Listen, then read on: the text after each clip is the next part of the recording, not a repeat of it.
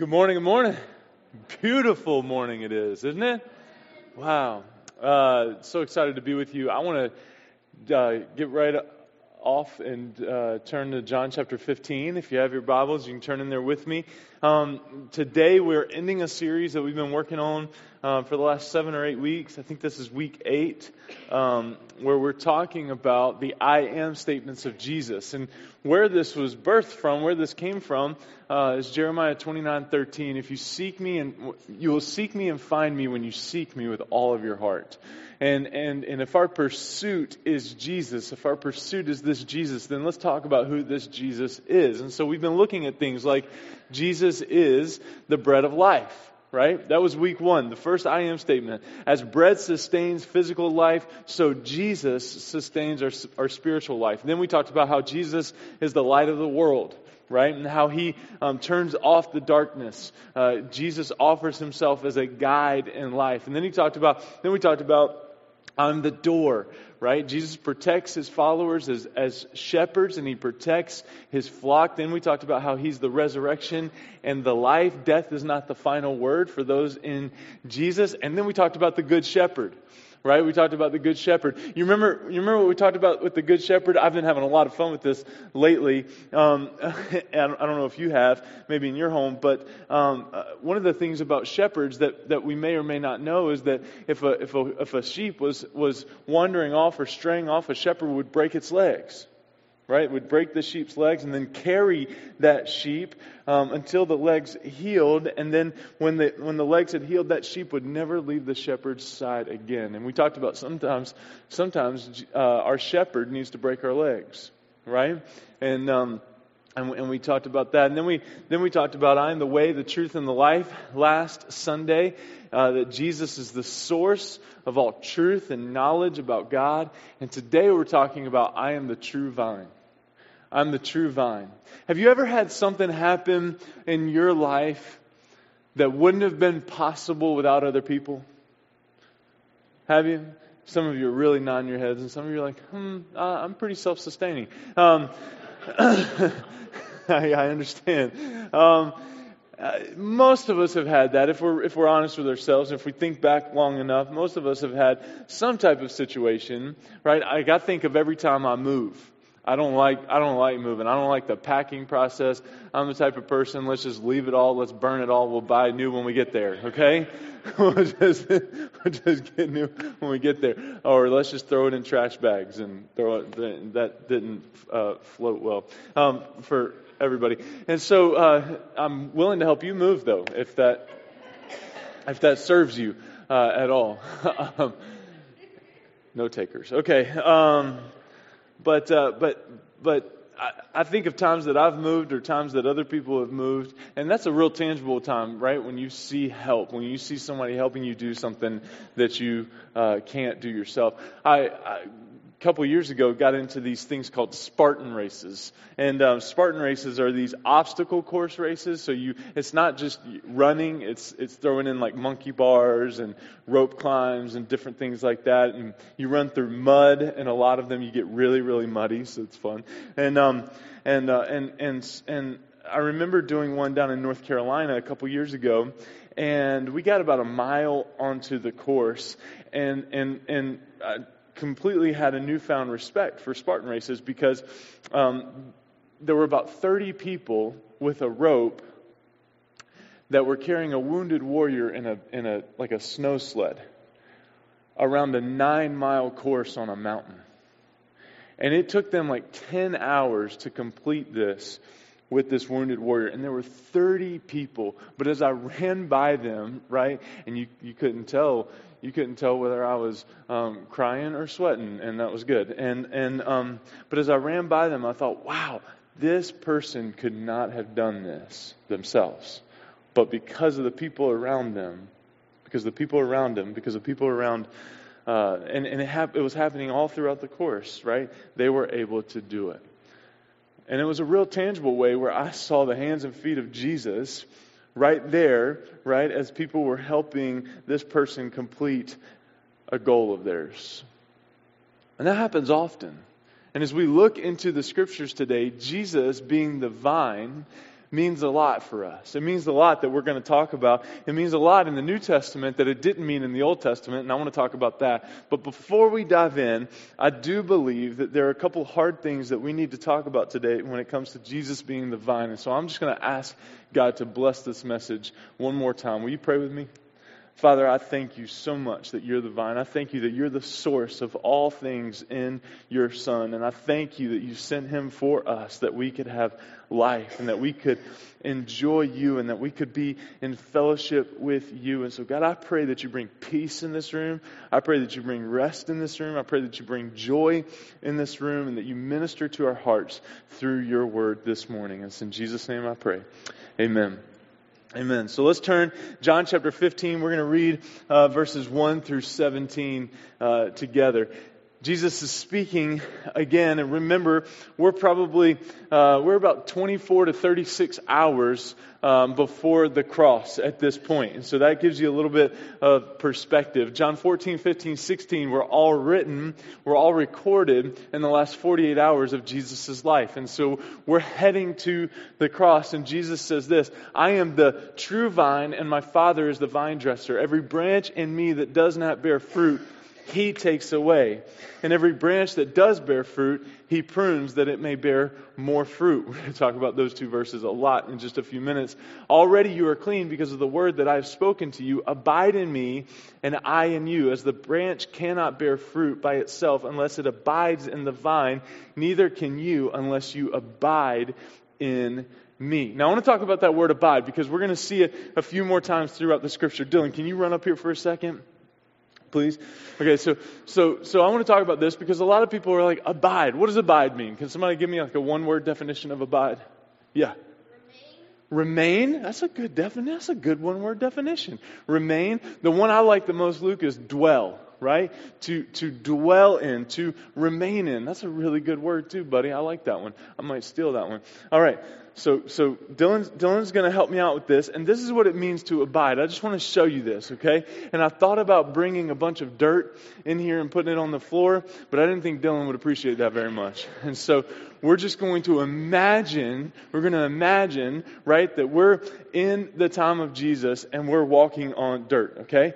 And the idea, and some of you may have heard this before, there's been books written about it, there's been articles written about it, but the idea of abiding is to be, right, covered in the dust of the rabbi. Okay? In the dust of Jesus. And so if Jesus, right, beard makes sense, right? If Jesus here, right, is walking, the idea of abiding would be that I want to follow so close to Jesus that I get covered in his dust.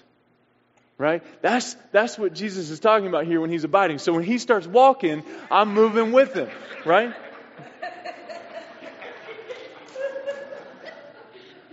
We didn't even plan this, can you tell? But you get the picture, right? That he's walking. I want to be so close to Jesus, right? And that's what Jesus is talking about. If you abide in me and I in you, if you're being covered in the dust of the rabbi.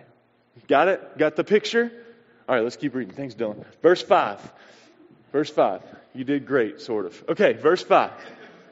I am the vine, and you are the branches. Whoever abides in me and I in him, he it is that bears much fruit, for apart from me, you can do some things. Right? Wrong, right? For apart from me, you can do nothing. Everybody say nothing. I want to make sure we get this because that's a big verse in the scriptures. For apart from me, Jesus is speaking, for apart from Jesus, we can do nothing. Better believe we're going to come back to that one. Verse 6, if anyone does not abide in me, he is thrown away like a branch and withers, and the branches are gathered, thrown into the fire and burned. If you abide in me, and my words abide in you, ask whatever you wish, and it will be done for you. By this my Father is glorified, that you bear much fruit. And so prove to be my disciples. As the Father has loved me, so have I loved you. Abide in my love. If you keep my commandments, you will abide or dwell or remain in my love, just as I have kept my Father's commandments and abide in his love. These things I've spoken to you, that my joy may be in you and that your joy may be full. I love that verse. Verse 12, this is my commandment, We need this right now, church. This is my commandment, that you love one another as I have loved you. Greater love has no one than this, that someone lay down his life for his friends. You are my friends if you do what I command you. No longer do I call you servants, for the servant does not know what the master is doing, but I have called you friends. For all that I have heard from my Father I have made known to you. You did not choose me, but I chose you and appointed you that you should go and bear fruit, and that your fruit should abide, so that whatever you ask the Father in my name, He may give it to you. These things I command you, so that you will love one another. Wow. These 17 verses are jam-packed with promises. They're jam-packed with the gospel. And as Jesus is heading to the cross, His call, His plea to His hearers is to abide in me. Right? Abide in my love. Let these words abide in you, and all of these things. If you abide in me, then I will abide in you. We see that word over and over and over again.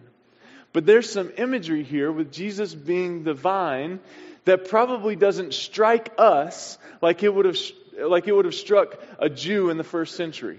And so I want to unpack that pretty quickly for you. When Jesus says, I am the true vine, it's loaded with meaning. Throughout the Old Testament, that imagery of the vine is used towards God's people. And in the Old Testament, if you came across this imagery that God was the vine of someone or something being the vine, that was always Israel or the people of God. And yet every time it's used in the Old Testament, it's used negatively, which I found really interesting. That here Jesus is using this imagery that He is the vine, but for these Jews, for these Old Testament hearers that would have known that would have heard the teaching of the Old Testament over and over and over again, right? When they hear Him say that He is the vine, they're going to connect that negatively, because whenever it was mentioned in the Old Testament, it was mentioned negatively. Because when Israel was the vine, it was always accompanied with a declaration that they were a vine that did not bear fruit, and therefore the wrath of God was coming. Whenever they heard it, it was a declaration that they were a vine that did not bear fruit, and therefore the wrath of God was coming. When you heard the vine terminology in the first century, if you were a Jew, it was almost always a pronouncement of judgment. Yet here, Jesus is turning that on its head. And He says, I'm the true vine. In short, He's saying, I'm doing what you cannot do yourself. And I'm being what you've not been able to be. This is nothing short of a gospel declaration of Jesus. I am doing what you cannot do on your own. I am being what you've not been able to be. He's entering into this banner of failure over their lives, and He's saying, I've got this. And that's what Jesus meant. That's what happened when Jesus said, I'm the true vine.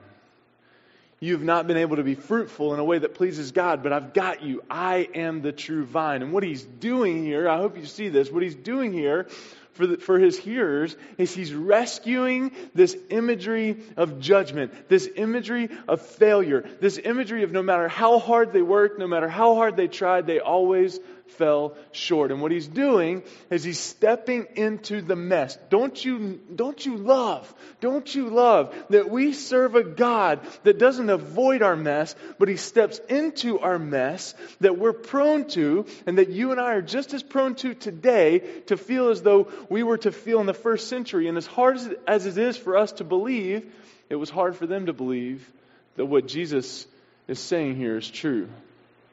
He's saying, no, I've got you. I'm the true vine. And the type of fruitfulness that pleases the Lord that you've been unable to walk in, now I'm going to make possible for you. That's what's happening in this simple statement when Jesus says, I'm the vine. That's what's happening in this imagery. As much as we strive, as much as we work, as hard as we try to be moral and upright and just be good people, we talked about it last week. We're going to fall short of that over and over and over again. And that's all of our stories. So what does that mean for us? This call to abide in Jesus, what does that mean for us? I think it means a few things. And the first thing it means is fruit. The first thing that it means is that we've got to look at our fruit. We've got to look at our fruit. Look back at verse 1 and 2. I am the true vine, and my Father is the vine dresser. Every branch in me that does not bear fruit, He takes away. And every branch in me that does bear fruit, He prunes that it may be more fruitful. I want you to see here that this is kind of a lose-lose situation. Encouraged? If you don't bear fruit, you're cut off. If you do bear fruit, you're cut off. Just in a different way, right? If you bear fruit, you're pruned. If you don't bear fruit, you're cut off. And so, what do? We expect pruning. We expect pruning. We expect hard times. We expect that the Christian life isn't always going to be downy soft. Right? He is what we could not be. Jesus being the vine, so expect to be pruned. Now, I mentioned it from the beginning, so we're ready for it, right? Quick, hard conversation. And if you're a guest with us this morning, I want to go ahead and point out that you might not trust me enough for me to say this to you, but I need to say it. I need to say it and let the Lord handle me in His time, okay? Deal? Deal. To be a Christian is to bear fruit. Can we agree with that? To be a Christian is to bear fruit. If there's no fruit, I believe there's no genuine belief.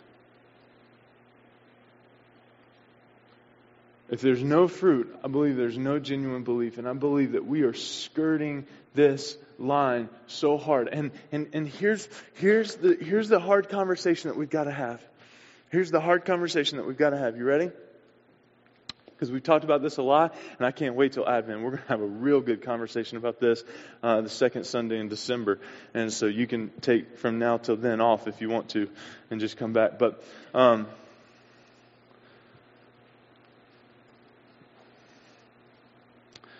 one of the things that I think we have tried to explain away in the church is our responsibility to judge one another's fruit.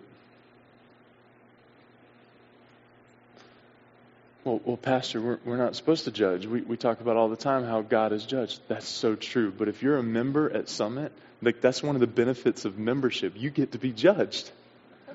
Isn't that awesome? Like that's one of the benefits of membership. Because listen, accountability has to happen. Right? Accountability has to happen. We have to be held accountable. I mean, that's why I love the picture. Some of you probably think I'm pretty sick for this, and that's okay. Like we can have coffee and we can explain it to each other. But I love the picture of the shepherd breaking the leg of the sheep. I love that picture. I love that picture because it's accountability. It's training. It's molding. And none of us are exempt or grow out of that.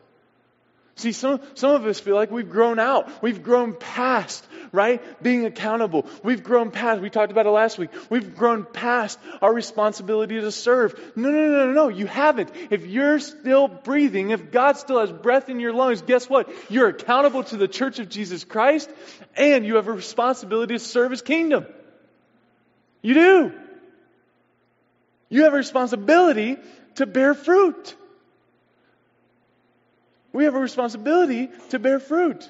And that's the issue. Listen to me. Hear my heart this morning. Because if you don't hear my heart this morning, this is going to sound really judgmental and cruel. And I'm talking to the members of a church. Bless you for being a member of a church and being accountable to God's people.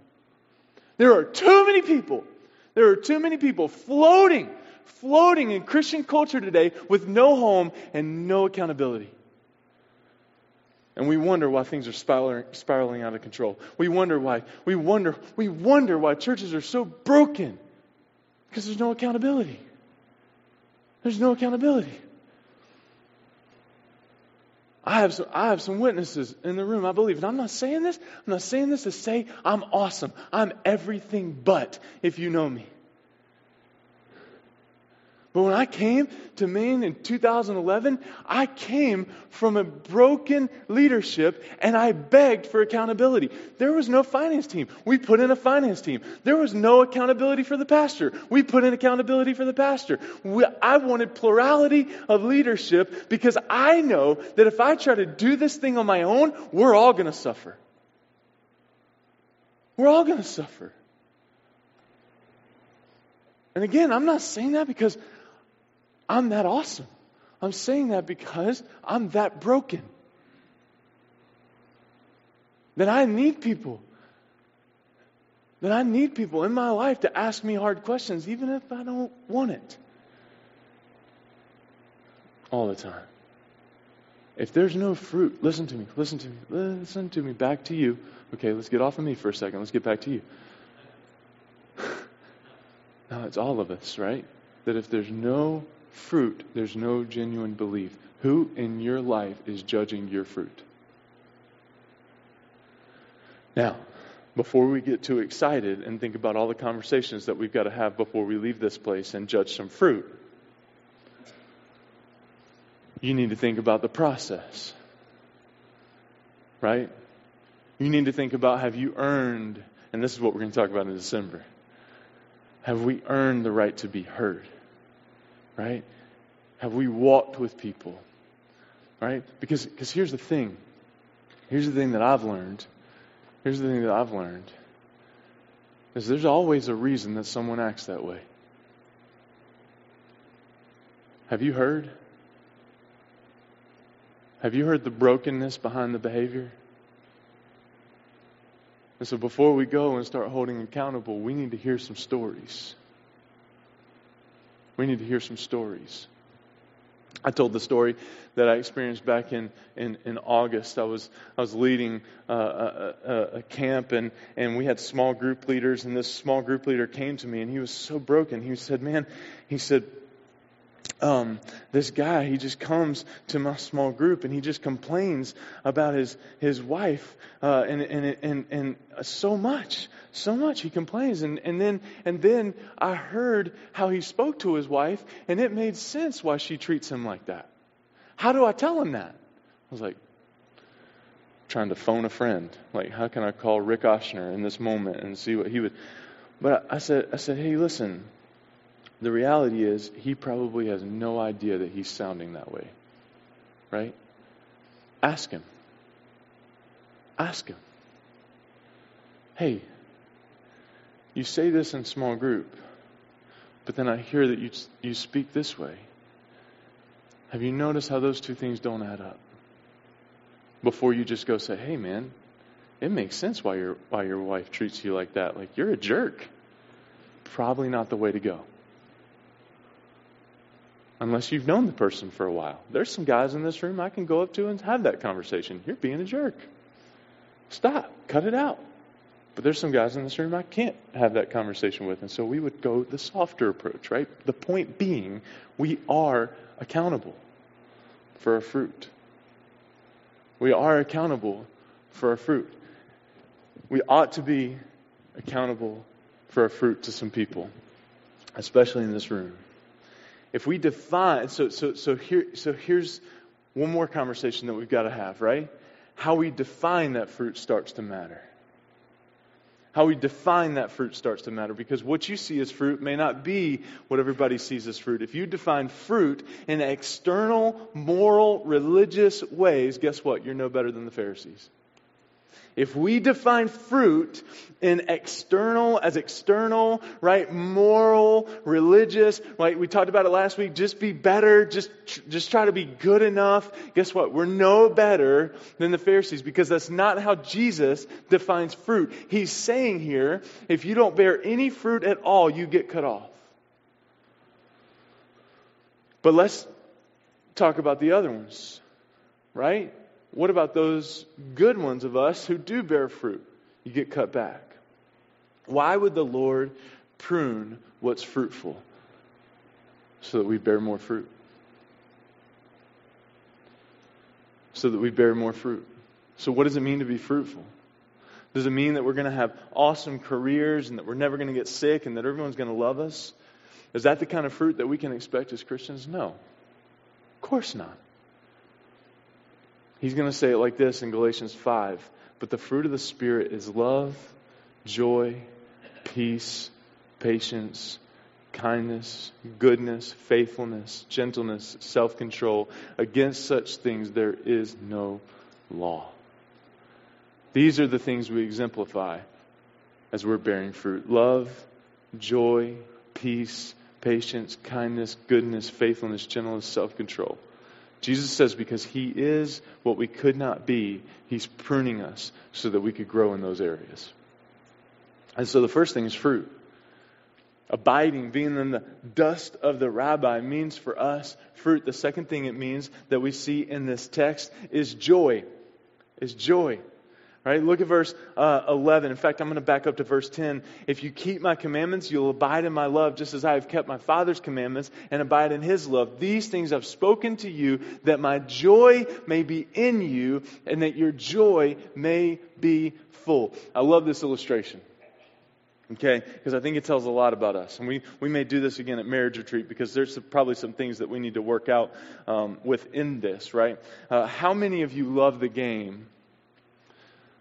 When you're driving, I want to see how close I can get to empty before I run out of gas. Okay? Anybody in the room? Okay? Typically it's one in a marriage. Okay? Typically one of you likes to run it until you see fumes, right? And then you find a gas station. The other one, you get to a half a tank, got to go fill up. I'm running out of gas. I got to go fill up. Can you go fill me? So I'll just go ahead and take all the guessing out for you and be accountable, be vulnerable to you right now. I like the fumes. Okay? I like the fumes. I love math, and so I'm always guessing. I'm always doing the math in my head that if the thing tells me I've got 14 miles, I can make it home and back into town twice before I need gas. It's fun. Living on the edge, right? Living on the edge. The issue comes when we do that with our life. The issue comes is that some of us struggle doing that with our bodies, doing that with our relationships, doing that with our jobs, doing that in our marriage, doing that in all of the other ways, right? We just try to push ourselves till we don't even see fumes, but everything just explodes or breaks down. That's not the way of Jesus. Although today, in today's culture, we wear it like a badge of honor. We feel like people will give us a medal if we tell them how little we slept and how much we worked. And that's not the way of Jesus. And we see it right here in verse 11. That my joy may be in you, and that your joy may be full. Full. So let's talk about what joy is, and we'll come back to that illustration. We'll kind of close it down in just a minute. What's at stake in all of this that I'm talking about? These things I've spoken to you. This is why Jesus is teaching this, that my joy may be in you and that your joy may be full. And so what we've got to talk about, and what we've got to deal with here, because I think we've got it a little bit backwards sometimes, joy and happiness are not the same things. Right? Joy and happiness are not the same things, and one is worthy of pursuit and one is not. So let's talk about happiness. Happiness is frail. Happiness is fragile. Happiness can be affected by all of our external circumstances, by all of our external situations. And see, the reality is, we know this. We've felt this. We've woken up one day happy. Playing the radio loud, chances are temptations are on, your windows are down. Is that just me? Okay. And for whatever reason, you feel happy. Then what happens is one person on 95 in the left lane is going 50.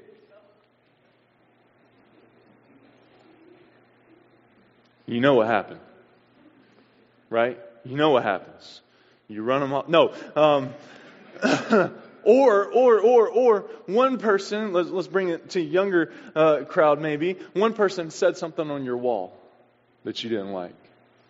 Or you saw something on social media, or you saw something that you didn't like. You just saw that one person out and about, and happiness is gone. Happiness broke. It shattered in your hands, and you have no idea what happened. See, happiness is built on external circumstances. Happiness is built on external circumstances. So let's talk about joy.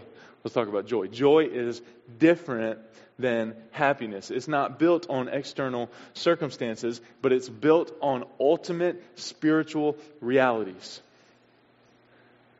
Being that I belong to Jesus and He belongs to me, and that I'm positioned in His presence and He is what I will never be, and I get to melt into that and rest into that. See, I don't believe, and I'm going to contend this morning that I don't believe that we can have joy outside of Jesus. We can fake it. We can fake joy, right? But we don't have true joy, that peace, that patience, that kindness, that faithfulness, that genuineness, that goodness. We don't have the fruits of the Spirit, that pure joy, that real joy outside of Jesus. I don't ever feel in joy that I'm going to be outed by somebody. Insecurity doesn't live in joy. Fear of man doesn't live in joy. Shame doesn't live in joy. If somebody points out a sin in my life, and if I'm living in joy, if I'm walking in joy, I can usually think, whew, that's all they know about? I'm good. And the rest is Jesus' finished work in my life and in your life. Why these things matter is this. The God of the universe is serious about your joy.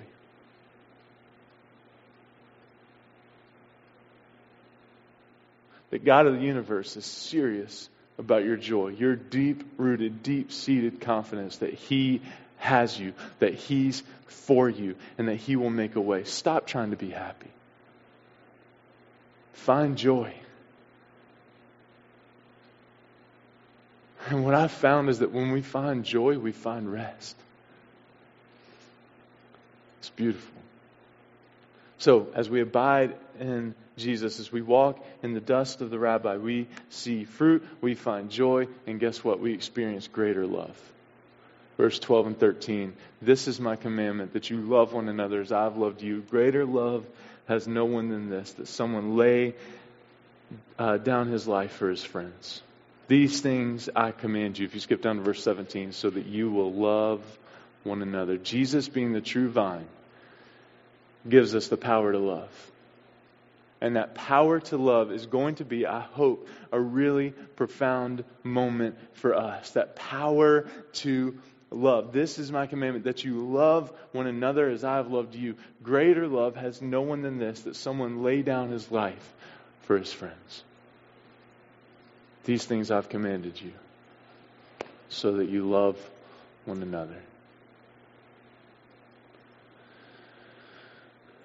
So, as we abide in Jesus, as we walk in the dust of the Rabbi, we see fruit, we see joy, and we experience greater love.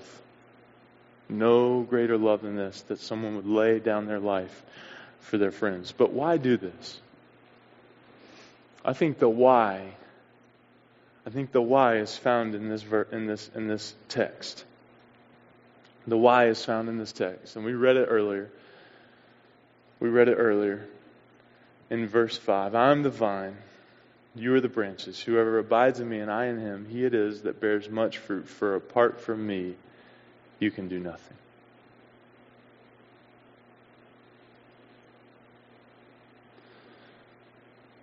For apart from me, you can do nothing. Worship team is going to come this morning. I want Bree to play for just a minute. But as they do, I'm going to ask you to hear me. I'm going to ask you to stay focused right here. Because I think that's a big verse. And I think if there's any level of spiritual maturity in you, you've found that verse to be true. That apart from Him, we can do nothing. And so why talk about this?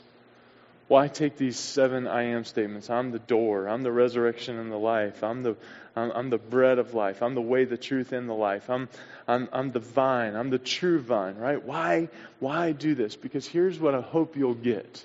And here's what I hope you'll go back and listen to over and over. Here's what I hope that we can cling to. Here's what I hope that we'll write somewhere, that we'll see it every day, is this: Jesus is the source. Jesus is the source. Jesus is the source of all things. And so, listen, I know some of you are probably thinking, man, 8 weeks and that's all we got? It's pretty anticlimactic. I know that, right? Pastor, listen, you're not telling me something I haven't heard for years and years and years. Jesus is the source? Well, here's my question. Why aren't we living like it?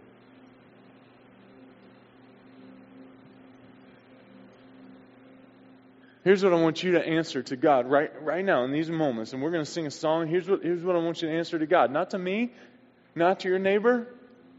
Here's what I want you to go to God with right now in these next few moments. God, am I living my life with you as the source? Would my life reflect? Does my checkbook reflect? Do my kids reflect? Does my marriage reflect that I'm living with you as the source of my life? And if not, what do you want to work on first? What do you want to work on first? You want to talk about provider, sustainer? You want to deal with the fact that you're the bread of life? Okay, let's go there first. Let's go there first. I trust you. I trust you. I trust you. I trust that you're going to provide. I trust that you're going to be. I trust that I don't need to make this happen anymore. You got this. Show me what you need me to do, Jesus. I'm not going to insert. Show me what you need me to do. I trust you. I trust you. I trust you. And in all these things, I'm the door. I'm the way. I'm the truth. I'm the life. And all of these things, can we look at Jesus today and say, I trust you? You'll seek me and you'll find me when you seek me with all your heart. And let's add that John 15 verse onto that. For apart from me, you can do nothing. For apart from me, you can do nothing. I don't know about you, but for me, when I hear that, there's freedom in that verse. There's freedom in that promise. There's freedom. There's freedom from shame. There's freedom from pressure. There's freedom. There's freedom. I can't tell you how many conversations I've had, and we've gone here a couple times, and I'll land with this. Pastor, I just don't know what else I can say to convince them about Jesus.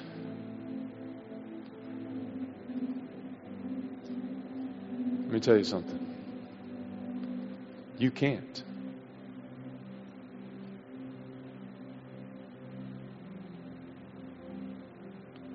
The prayer is, God, will you please, listen, this is the prayer I pray in my office every Sunday morning. You know why I'm not up here singing with you? Because a lot of times I'm in my office praying, God, there's nothing I can say today. There's nothing I can say. There's nothing. Nothing. I'm nothing. Nothing. And the prayer is, God, will you make yourself real to these people in that room this morning?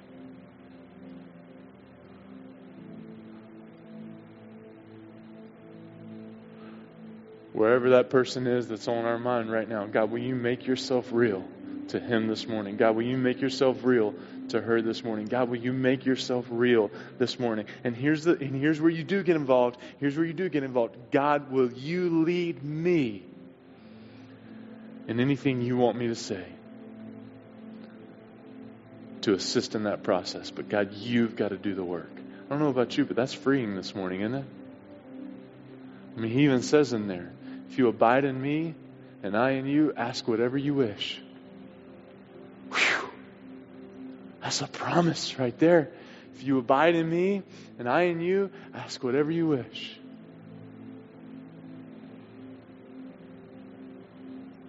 And so this morning, 2 questions kind of wrapped into one question. Number 1, is he your source? Is he your source? Do you trust the source? Do you trust him? Do you trust him? Do you trust him? I love this. I saw this morning and debated on whether or not to put it in the notes, and I didn't. But God just put it on my heart, because I think this explains it really well. If you take the word Christian and you take Christ out of it, the Christ, you're left with IAN. You know what that's short for? I'm nothing. I'm nothing. I'm nothing without the Christ. I know some of you are thinking that's pretty cheesy, but I think it's pretty awesome. I'm nothing. I'm nothing without Jesus. He's the source. And I'm going to trust the source. Let's pray. Father, I pray that this morning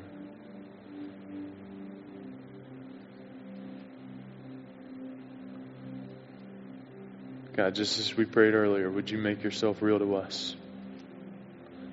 Would you reveal yourself to us in these areas? God, would we look at our fruit? Would we look at our joy this morning? Would we look at our love and the love that we possess and that we're giving away today? Would we look at those? Would we examine those in light of this passage?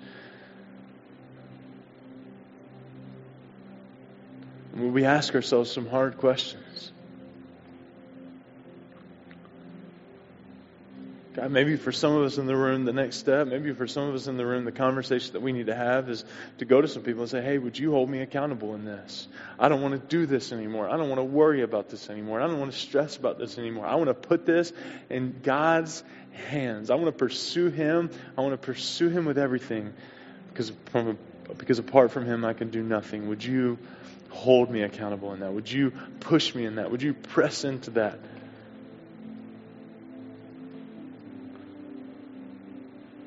God, I thank you. God, I thank you. God, I thank you for this. I thank you that you didn't create us to do life alone, but I thank you that you gave us brothers and sisters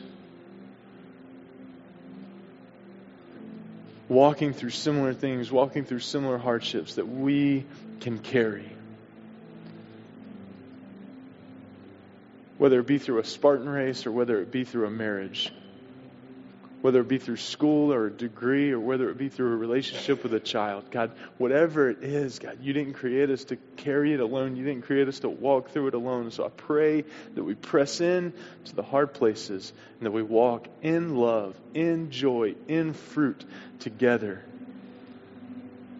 with you. In Jesus' name I pray. Amen.